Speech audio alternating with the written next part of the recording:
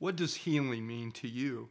Healing is experiencing the power and the peace of a hope that doesn't disappoint.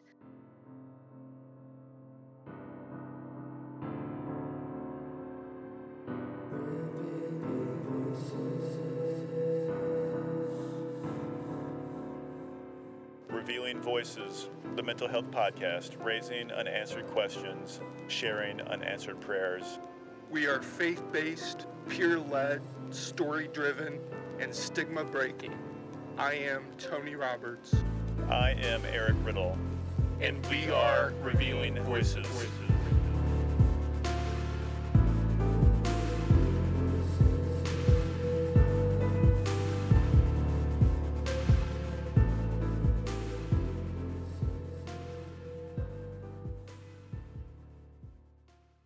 Tony Roberts, we're in the dog days of summer. Yes, we are. It's been in the 90s this week. I've been driving around with my air conditioning on and going to a state park where I can see green, but Yeah. I don't get out much. Brown County is a gem in the It Hoosier is. State. It is.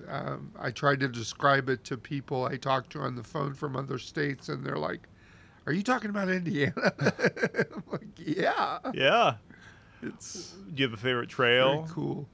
I haven't walked any of the trails. I just drive around and look out Hesitation Point and the scenic spots. Yeah? Briley and I like to get out. We like to get out at Walnut Shelter and take a whiz. Okay. That's your spot. It's our spot. Yeah. We've got it marked. Nice. There's a park- really nice hike at the education center. Okay. You can go from there, and there's some really nice stairs Yeah. that get you down to Straw Lake. Okay. And so it's a tough hike, but there's the stairs there. So you can Yeah. always turn around, and it's not like rocky, and if you've got the energy to get down there, Straw Lake is smaller than the other lake there at Brown County. I'm getting in shape. I walked, in total walking steps, 8 miles one day and 6 miles one day. And when we went to Door County, Wisconsin. Oh wow, that's great. And didn't my back didn't hurt me. I've lost some weight. I'm my lungs are I feel like I'm getting getting in shape. Good. Yeah. So yeah, I'm pleased with that. Made some conscious decisions to turn over my willpower and Mm-hmm. submit to some encouraging program and a nutritionist, and Great. it's been a blessing. 24 days in, I'll be weighing. My weigh-in date is a week from today. Okay. Well, wanted to talk about my daughter Neela. She is going off to college Big event. in 4 days, and she'll be a student where Susan, your wife, is a professor. That's right, visiting professor. We were talking about how Neela, we planted a pear tree like 5 years ago, so she could have pears, and it's had a couple fruiting seasons, but not much. Well, this year when she's going off to school, there's like 100 pears on this tree. Yes. And they're not quite ripe. So I think getting a bushel basket in Susan's car and taking them over might be in the works here. We definitely can arrange that. Neela, if you're listening, and I'm sure you do. She is not listening. We'll take care of you. Eric will provide, your dad will provide you We'll the send you some cookies. fruit of your labors. That's right. We'll bring over the Columbus newspaper for you to catch up on all the local news. Yeah. Well, it's really exciting. I've had a few emotional moments. I have kept a folder for the kids, with a lot of stuff really from elementary school. A lot of it is. Sure. And I found the card that I gave her for her first day of kindergarten Wow. with a little note in there, a little letter, and I kind of lost it. It was, Wow. you know, my girl's grown up, Tony. Very big, yeah. I'm very proud of her. Quite skilled and accomplished, and more in the works. She's got support academically. Your dad was saying that she'll be on a floor of computer science majors. Is that right? People from the School of Informatics. School of Informatics. There's different majors. Okay. She is a computer science major, but there'll be other majors. I see. Yeah. Yeah. Yeah. A lot of brainiacs. Some people training in cybersecurity. There you go. That sort of thing. That's a big event. Yeah. Anyway, she's continuing on the Riddle IU run here. Yes. And you, Eric, I just took a trip to Door County, Wisconsin, and we listened on the way to a podcast by Keith Weedman, a local podcaster called Embers and Wind. And he had this really cool pollinator guy on the program. Yeah. Yes. Keith Weedman interviewed me for his podcast, Embers and Wind, and it went really well. It was great. It really was drawing a line of how my work I'm doing right now in the community with the parks really goes back to my story in the flood recovery here in Columbus in 2008. As told in Watershed, your book.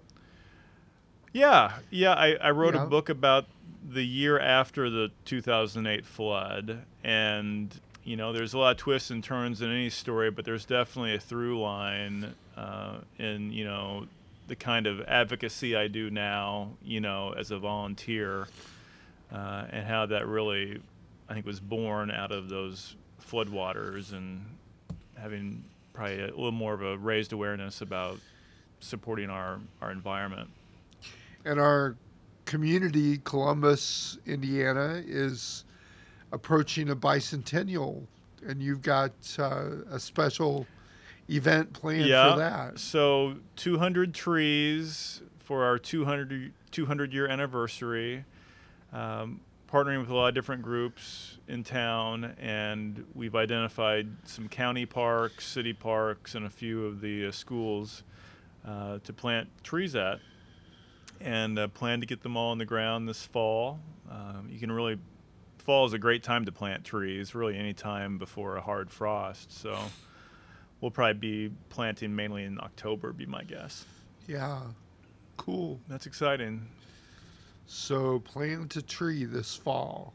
Just this past few days, I've been participating in an effort to get a survey done. I've been promoting a survey. Yes. That is on mental health in the church.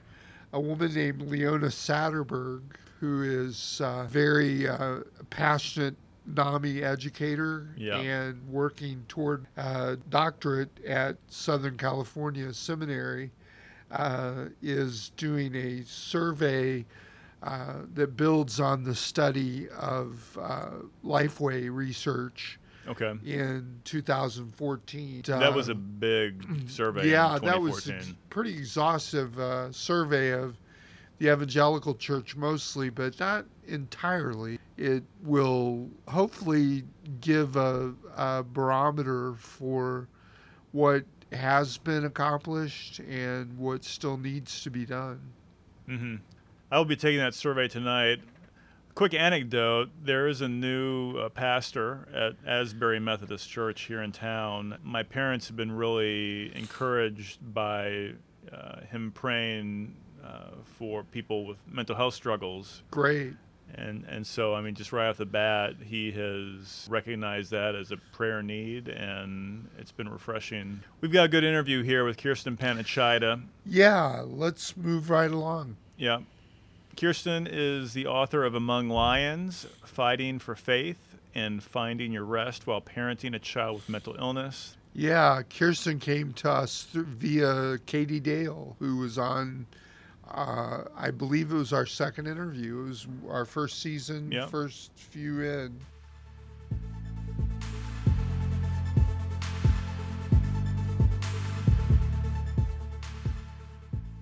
Okay, Eric, we have with us this evening Kirsten Panichida.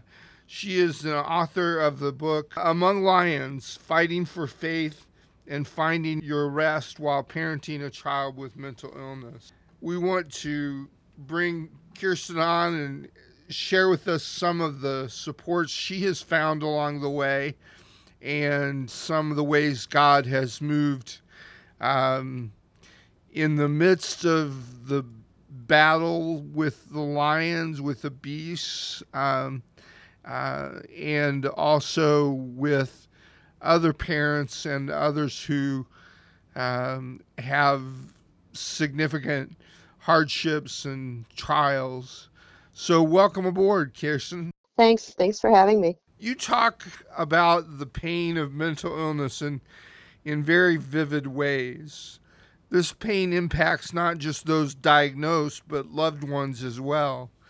How would you describe the pain you went through for our listeners who may have felt it, but not yet have the words to describe it? Well, our story with my son's mental illness, son's name is Nicholas, and he is 23 years old now, and he got sick when he was 14.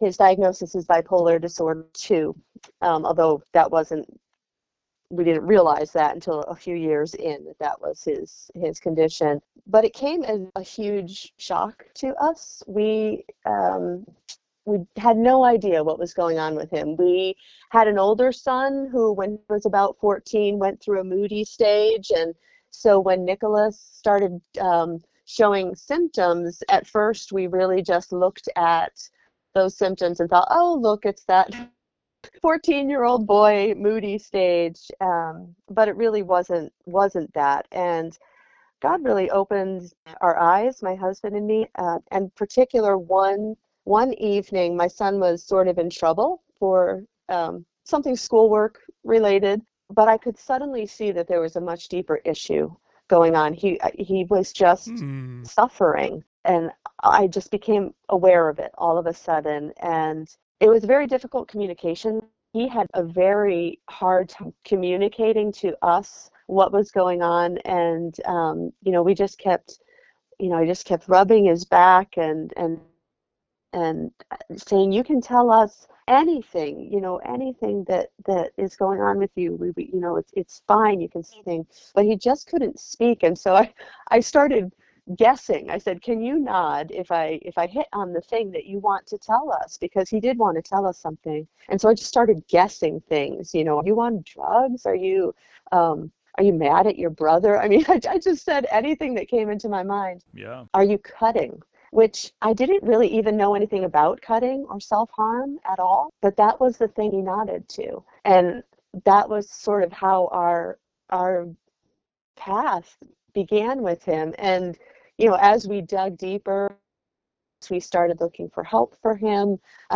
We just discovered that it was so much more than just the symptom of self-harm. He had extremely deep and treatable depression for several years, many hospitalizations.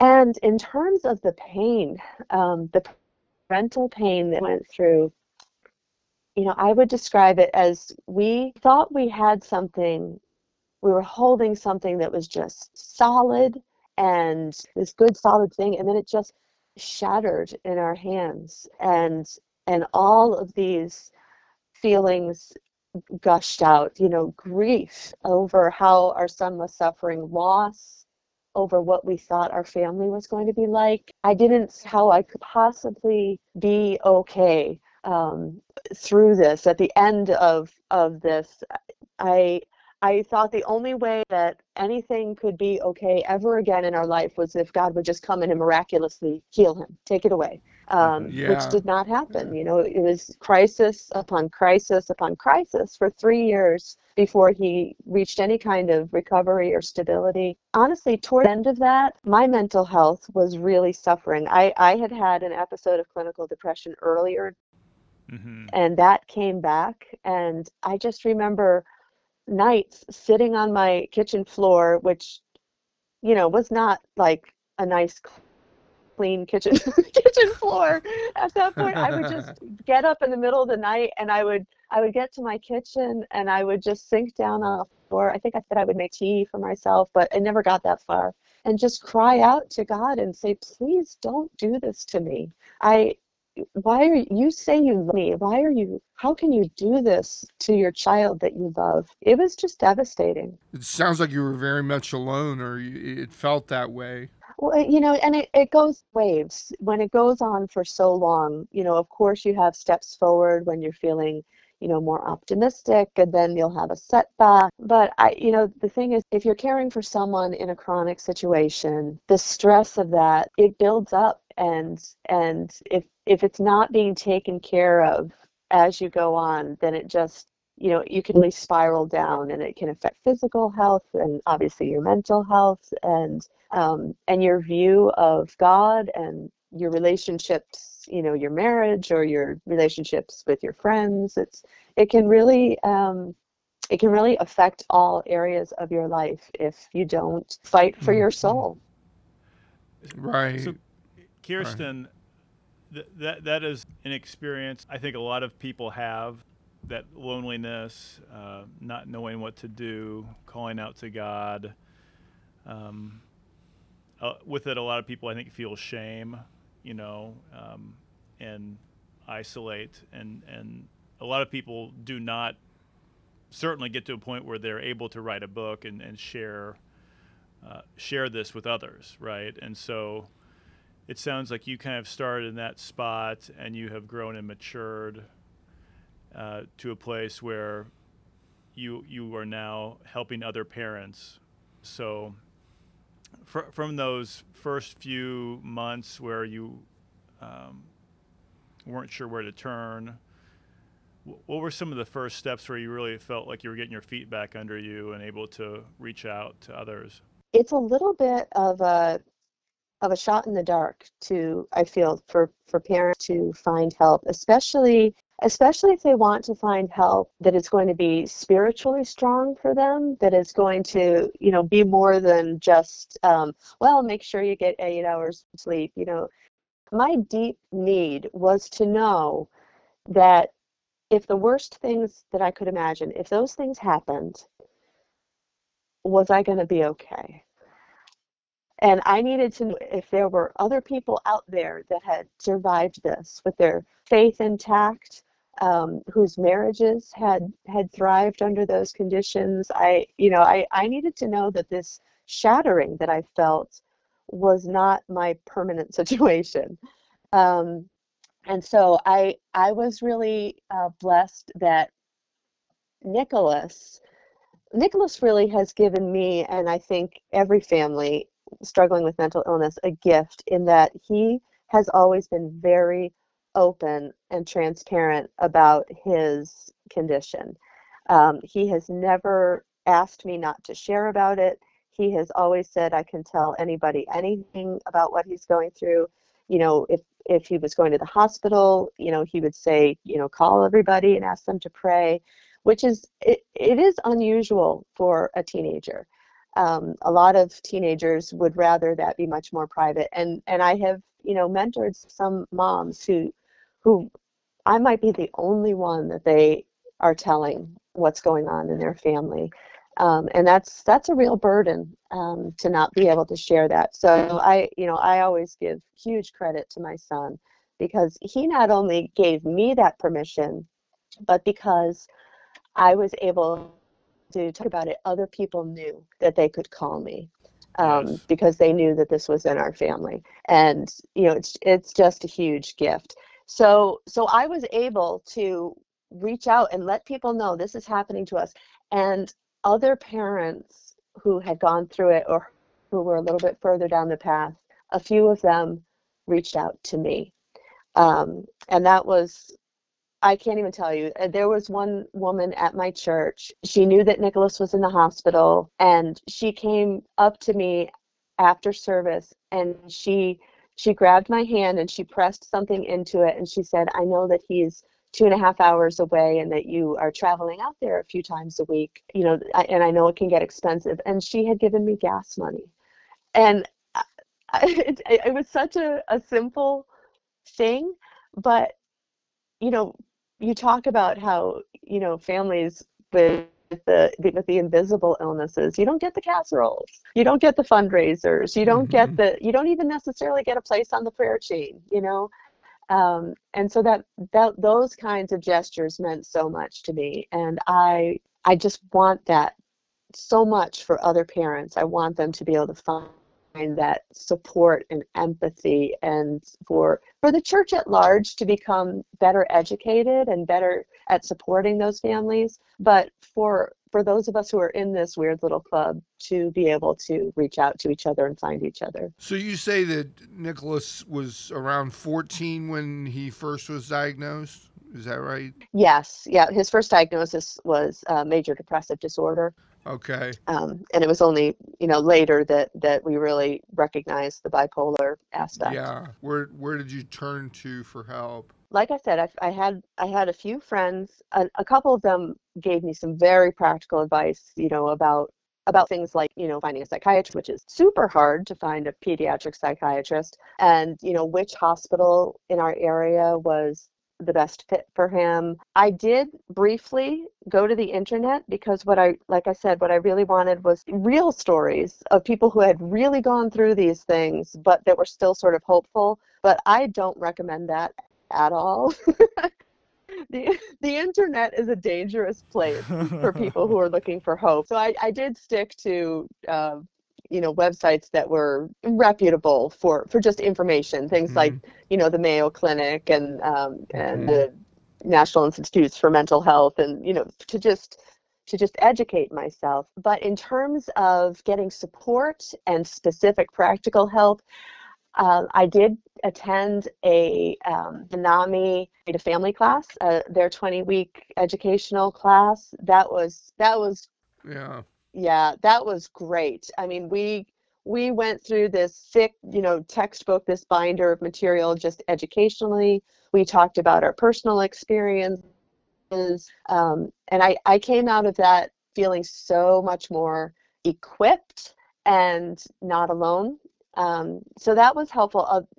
The thing that was missing in that for me was I really wanted people who would address the faith aspect of Right. this journey with me, Right. and so that was missing from that. But I would still recommend it as an educational and support resource. Hmm. Um, a little bit later on, I became aware of Dina and Tom Yoy. They are the founders of a group called Hope for Hurting Parents. Dina wrote a book called You Are Not Alone, that was great. And their focus it's partly for parents of kids with mental illness, but also kids with other struggles, kids who are prodigals, kids um, who have addiction disorders, those kinds of things. So it's a little bit broader focus for them. Um, they have been great mentors to me, and they have support groups, and some of them are online. So that's a great resource for parents too. Excellent. Yeah, those are all very good, and we'll put their website on our website. We'll include that in our show notes so people can find them. What are some of the? I'm sure along the way you had fears about what would ensue in your son's treatment. What were some of the fears you can remember having um, early on in the process of treatment? When we started trying to find a medication regimen that worked for him, every medication has its downsides and its side effects. So that was, I was afraid of that. And I was afraid of doing something wrong, of saying the wrong things, of, reacting to him poorly, making it worse. I was afraid that my marriage wasn't going to survive. I mean, we actually did really well for, probably 2.5 years before we had kind of a stress break, and we ended up in marriage counseling, which was great. It was very helpful. But I was worried about right from the beginning. I worried about, could he ever have a satisfying life with this mental health condition? But I will say that, he experienced just unrelenting, almost suicidal ideation for 3 years. It was, I don't think people realize the courage of people who are living with a mental health disorder, to just do the next day when they are battling those ideas and thoughts and feelings all the time, to just get up and try to do the next thing. It was just unrelenting for him. And I remember sitting in the psychiatrist's office at the end of an appointment, and I was worried about schoolwork and, just asking about these practical things. And his doctor stopped me and he said, right now, we're just trying to help Nicholas survive his teen years. Mm-hmm. And I've never forgotten that. My great fear was that he would not survive, that he would, he would win the battle 364 days, and then the 365th day he would lose the battle.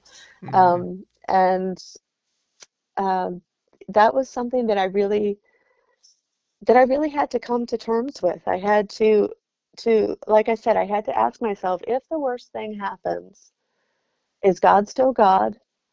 Am I still okay? Do I still trust in the God who loves me and saves me and who loves my son? If this happens, I had to look that in the face, because it was a real possibility.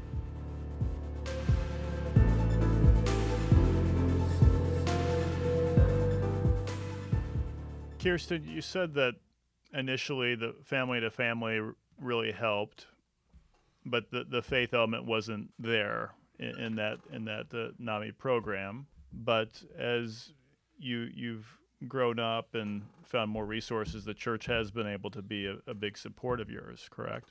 Yes, I would say individual people have really stepped up to support us. I mean, my church, they're great, and they are supportive of us, but I would say that they are in the process of learning how to do that, and I'm trying to be a resource for them, actually, in that. And I think that it's getting better. They're growing in that. But I would say when we first started down the path, nobody really knew how to deal with us. My pastor, he was very empathetic, but for example, his references, like who he could send us to for help, they were out of date. He didn't really know who in the congregation he ought to have us talk to. It wasn't so much that people didn't want to support us and do the right thing, but I feel like there's a lack of education and knowledge of how best to support families who have mental illness affecting them. The whole church was kind of on a learning curve with you, it sounds like.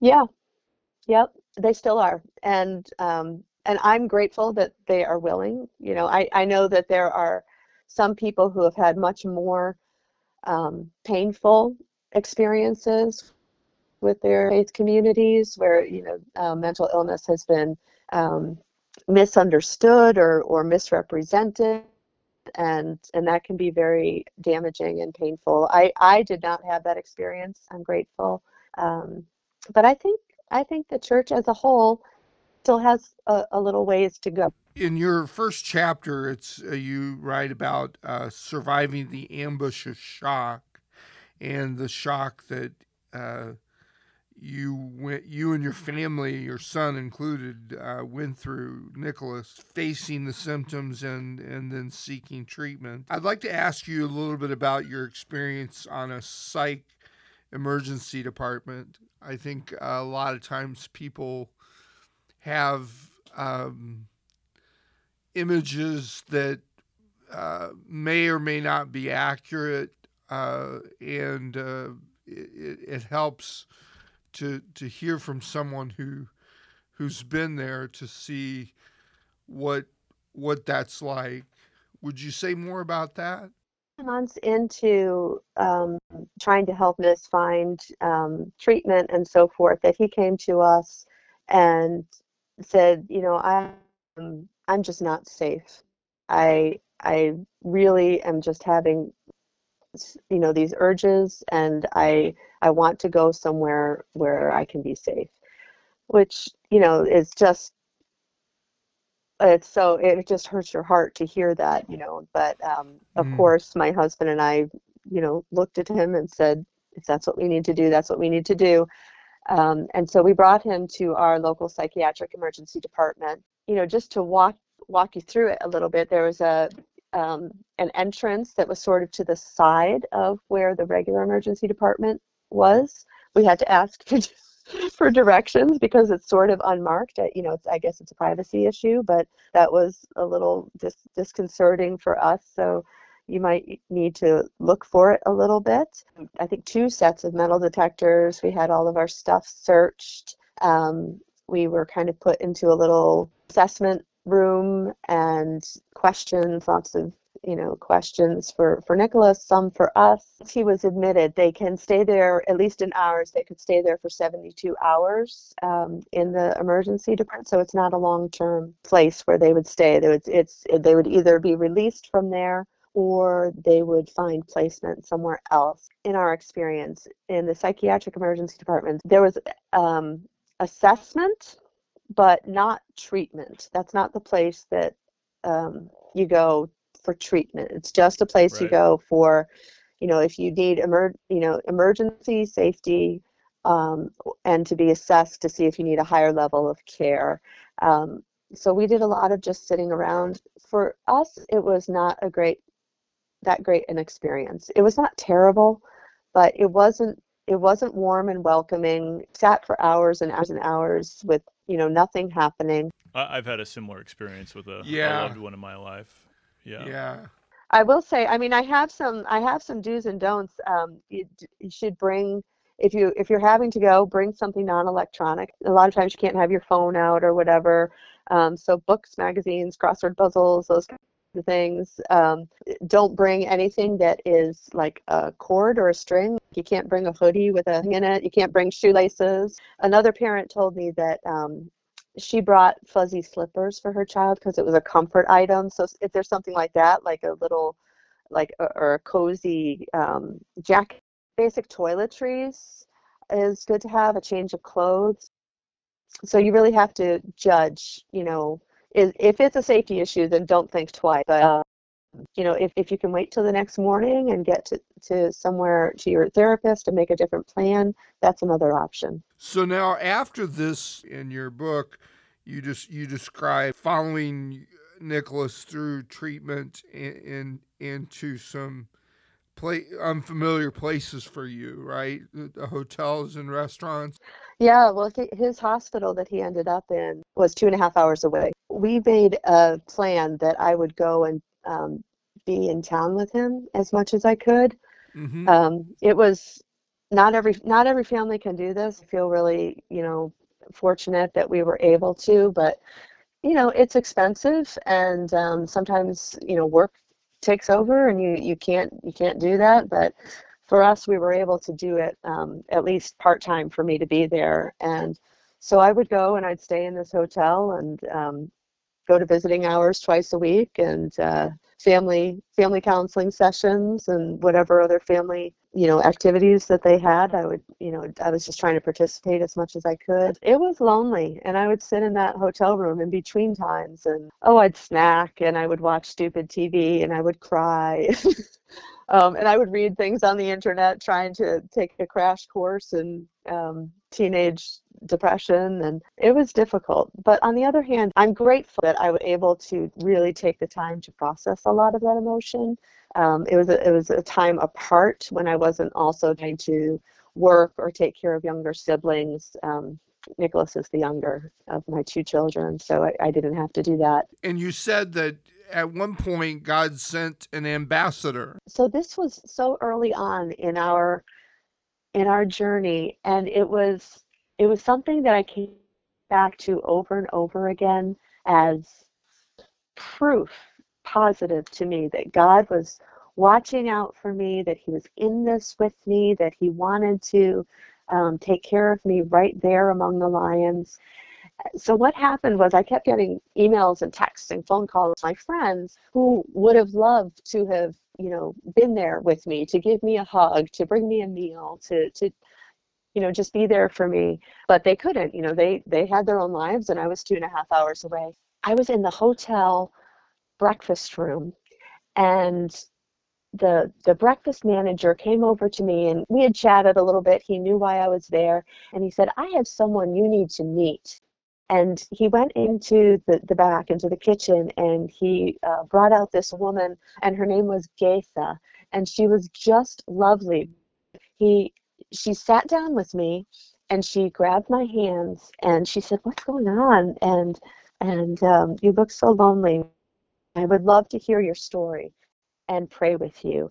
And she did, and I just started, I cried again, but she just prayed for me. When I was there over Easter weekend during that stay, I was missing my church family. I was missing my husband and my other son. I was missing our family from before all this had happened, how we had always celebrated Easter together before. She came in to work on her day off. She wasn't supposed to work that day, so that she could make sure that the table that I always sat out for breakfast had a vase of flowers on it. I just knew that God had sent her this representative of all the women who were supporting me in prayer. And I looked up her name because her name is unusual. It's Gaith, Geitha. And there are two meanings. One is from Sanskrit, and it means song. One is a form of Agatha from Greek, and it means good. And so her name is Good Song. And it was the song that God sang over my dark days in that place. And I just knew that his presence was with me, that I had an unshakable place in his household of faith. And it was something, when days got dark again and I felt lonely and I felt like maybe God wasn't paying attention. And I looked back on that and I said, he sends me what I need right here. Amen. in the middle of this circumstance. Yeah. Amen.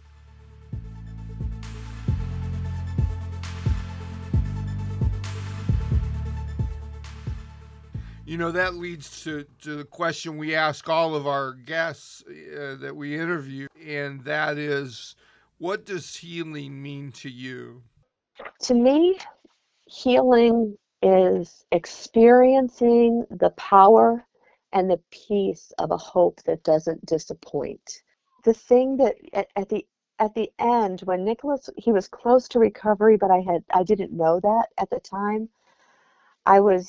I just felt so disappointed with my life.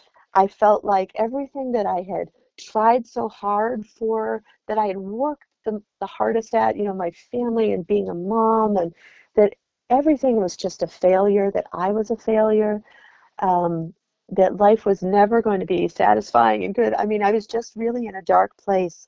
And God gave me back my hope in his resurrection. I came back to my Bible and I said to God, I feel so dry and empty and cold towards you.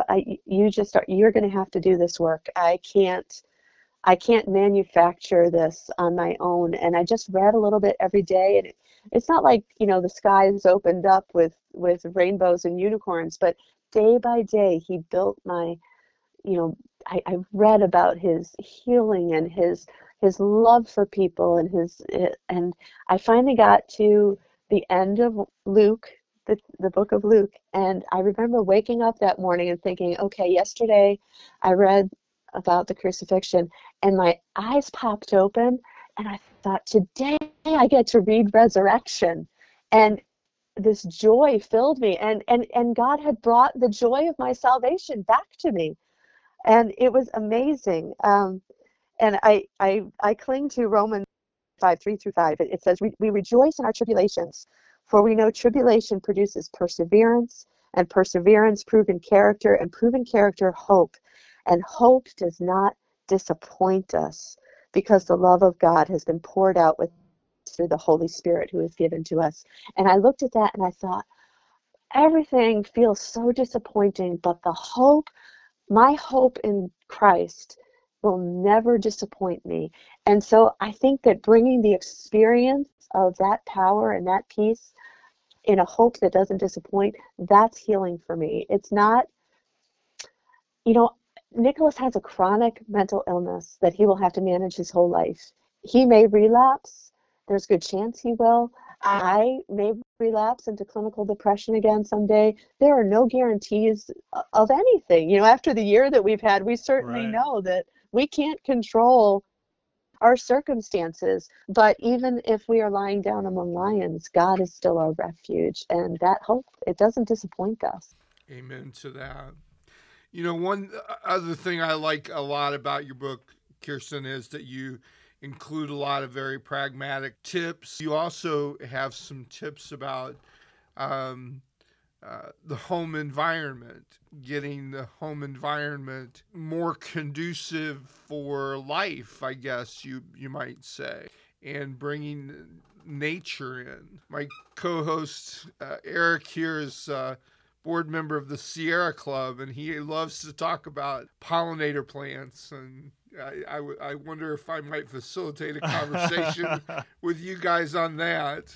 I love nature, no doubt about it. Well, I'm a huge advocate for the power of healing in nature. I was walking around beautiful lake at one of our state parks that's close by me just today, and chatting with a friend as we walked. And I said, this path has seen so many moments with me. You know, I've cried tears on every step of this path, and I have, you know, worshiped God and you know, been amazed at his creation on this path, and everything in between. Been silly with my kids, and it's life-giving. You know, something, I was reading your blog post about nature today, and I was thinking, I don't know why this was like the first time it ever occurred to me, but so much of our life is spent, you know, around things that humans make, you know, and humans have made some amazing things, and, you know, do not discount that at all, but it's very easy to just, you know, in my basement here, just see art and photographs and my computer and whatever, all these things that are made by people. But in nature, you are around those things that God created. You know, you're around things that man did not create. You know, may have altered in some ways or added to, but really you're in creation. These things that we don't control, but somehow come together in, you know, harmony. And I think for me that's a big part of why I love it so much. It is creation. Recently, there's been so much research that backs up what we already know from Scripture. You know, that Scripture tells us that the heavens declare the glory of God, and you know that we can see God's eternal power and deity in nature. You know, Scripture has already told us all these things. You know, science is just now catching up and saying, hey, you know, spending time in nature has a measurable effect on people's depression, and spending time in nature can bring your heart rate down and your blood pressure down. We're discovering these things like they're new. Yes. Yeah. Well, I'm glad you've discovered that. A question I have: when did you realize that you had a book in you? When did you feel compelled by God, you know, on this mission to write a book? Well, this was actually kind of funny because writing has always been in the plan for me. I had this grand plan for my life. I homeschooled my kids, birth through high school, but I had this plan that when they were a certain age, that they would be more independent learners, and I would really buckle down and start that novel that I've been playing with for a few years, and I had a file folder on, and I kind of had the plot laid out, and I was going to go for it. And Before that, I was really focused on their education and so. But when that time came, that was when Nicholas got sick. So that plan was just put on hold, and everything changed.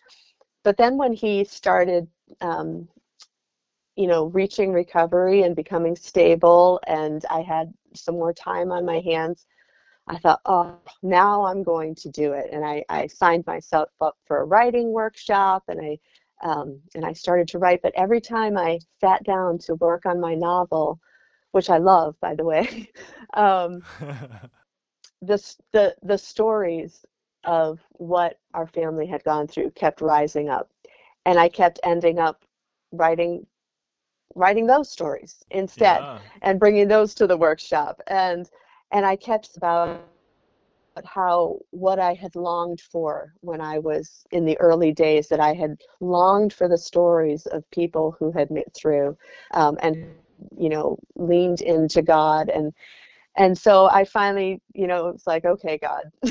First I went to Nicholas and I said, what if I write about you? Would that be okay? And with his generous spirit, he said, yeah, go ahead, write whatever you want. And so I said, okay, God, I will set aside the novel, and I will write this book, and I will write down everything. I'll be as real and raw as I can, and I will try to find the things that will help other parents, not just in my story, but I researched and I interviewed mental health professionals, and I interviewed their parents to get their stories. I thought, what kinds of, like the what to bring to the emergency department list. I thought, what would I have wanted to know? What kind of Right. practical pointers can I put in this book? And so that was really the journey of that book. It went through, maybe 3 or 4 revisions, before, reached the stage that it ended up at. So that was how that book came to be. And, just as a postscript, I have written the first draft of the novel at this point too. So, Nice. so I did go back to that, and So that's what super what fun. can you But share a little bit this book about is, the novel or no? oh, sure. It's historical fiction, and it's about a young woman in first century Roman Britain and the Whoa. clash of cultures. So, but this book, Among Lions, it's a passion project for me, because I just have this heart for the moms who are going through it now, Yes. and dads. And you have a companion to it called Kneeling Among Lions, praying when your child has a mental illness. It's a 20-day devotional, guide to prayer. I've got to think with the book and the companion and your passion, experience, your involvement with Hope for Hurting Parents, uh, you're going to have a lot of parents thanking you for sharing your experience, and I would think thanking Nicholas too for giving you the ability to write freely about your family's struggles. What kind of future do you see for yourself in supporting others? Well, right now, my great prayer is just that this book would find its way to the hearts that God intends it for. Um, I just know that there are certain people that need this work, or else God wouldn't have asked me to set aside everything else and work on it. I don't know who they are. It may be a few of them, it may be a lot of them. That's not my business. That's God's business. My goal with this book is, I do a lot of speaking, for, conferences and retreats and so forth. And sometimes it is specifically about mental health, but not always. But there's always an element of our story that is in it, because I talk about myself and how God has worked in our lives. And so there's even in the talks that I give that are not specifically about mental health, always that handful of women that come up to me after, and that's what they want to talk to me about. And so when I was writing this, I was picturing those people that they needed that support. Like, that was what they latched onto, and they're like, oh, that's someone who knows. And so I I wanted to give this to them. And I'm happy to talk to anybody about this. I'm happy to talk to support groups or churches who want to improve their support for their families. I don't know where this is going to take me. It's adventurous. Yeah. My last question is just about the Hope for Hurting Parents organization. Dina Yoy wrote the foreword to your book, and you have a very strong connection with the Yeah. organization. If you could share a little bit more about what they do. Well, they have, like I said, their focus is support groups for parents, and they have great leadership. They have great leadership materials. So, if someone is wanting to start a support group in their area, they have training and leadership materials.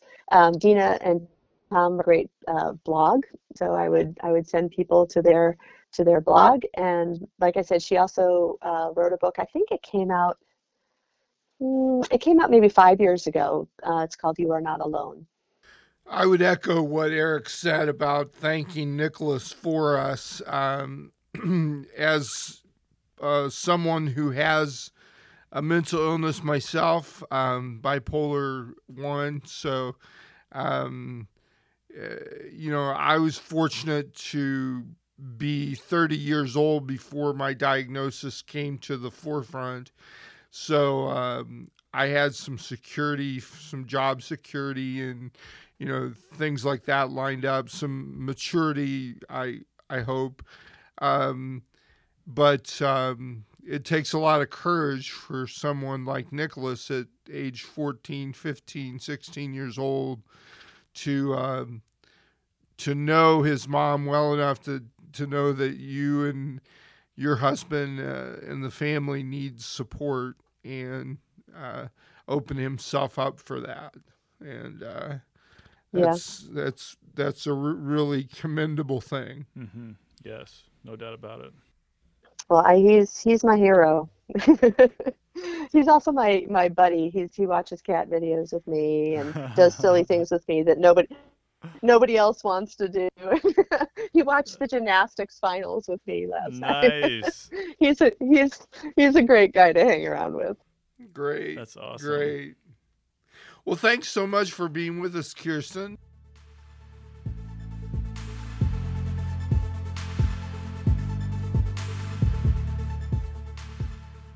Tony, it was very nice having Kirsten Panachida on the show.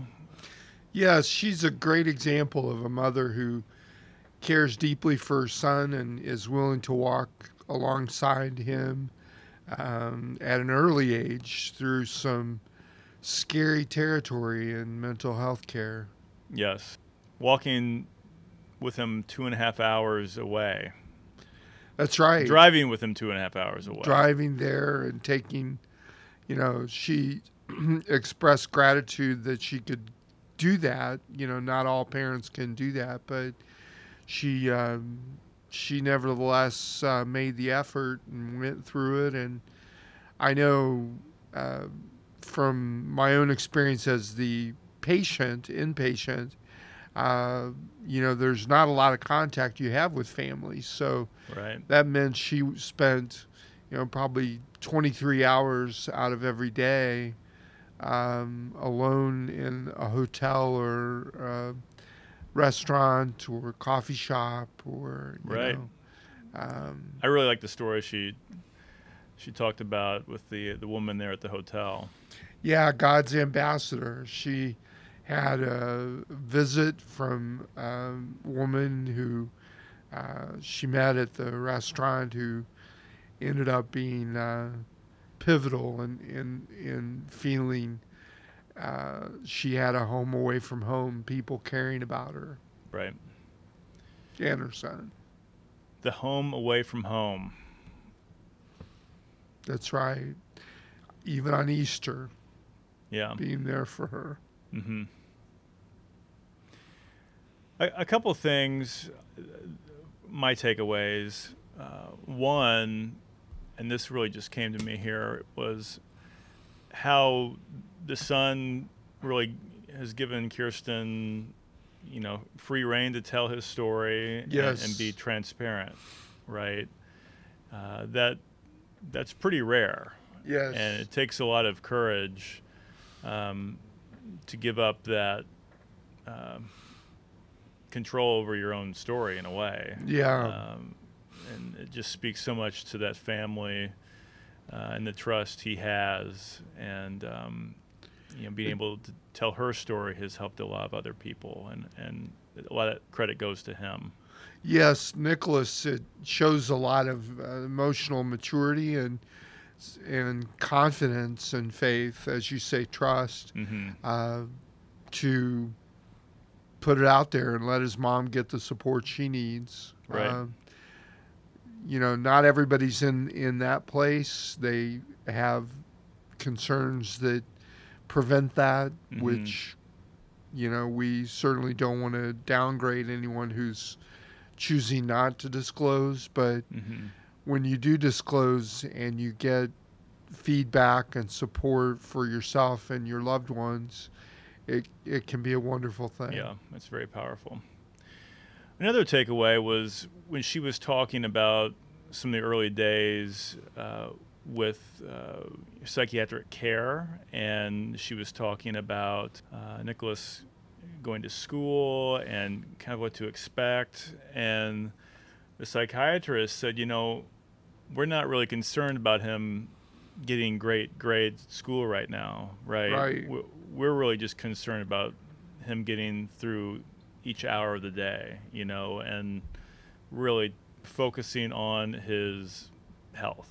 Right. And giving him the space to not have the pressure of all those other demands of youth, Exactly. And I think that's pretty hard to hear as a parent, but it seems like she really responded to that and respected that is where things landed and where they had to start from. It was an adjustment for her as a parent, as you say. I mean, here she has a 14, 15, 16-year-old son and a lot of hopes for the future. He's a bright young man. Yeah. A lot of potential in worldly sense. And suddenly there's this curveball. You've got to put those ambitions aside for a while, at least, until the day-to-day is taken care of. Thank you, Kirsten. Thank you. The author of Among Lions, Fighting for Faith and Finding Your Rest While Parenting a Child with Mental Illness. Tony, our show has come to a close. Now is the time to ask for 5-star reviews. Please scroll to the bottom of our podcast homepage, click on 5 stars, then click on Write a Review. Help us reach more people seeking emotional healing and the hope of faith. Thanks again for your support of Revealing Voices. Revealing Voices is not a substitute for professional mental health care or participation in a faith community. If your unanswered questions or unanswered prayers leave you feeling desperate or unsafe, we urge you to seek further help. A partial list of outreach resources may be found on our website, revealingvoices.com.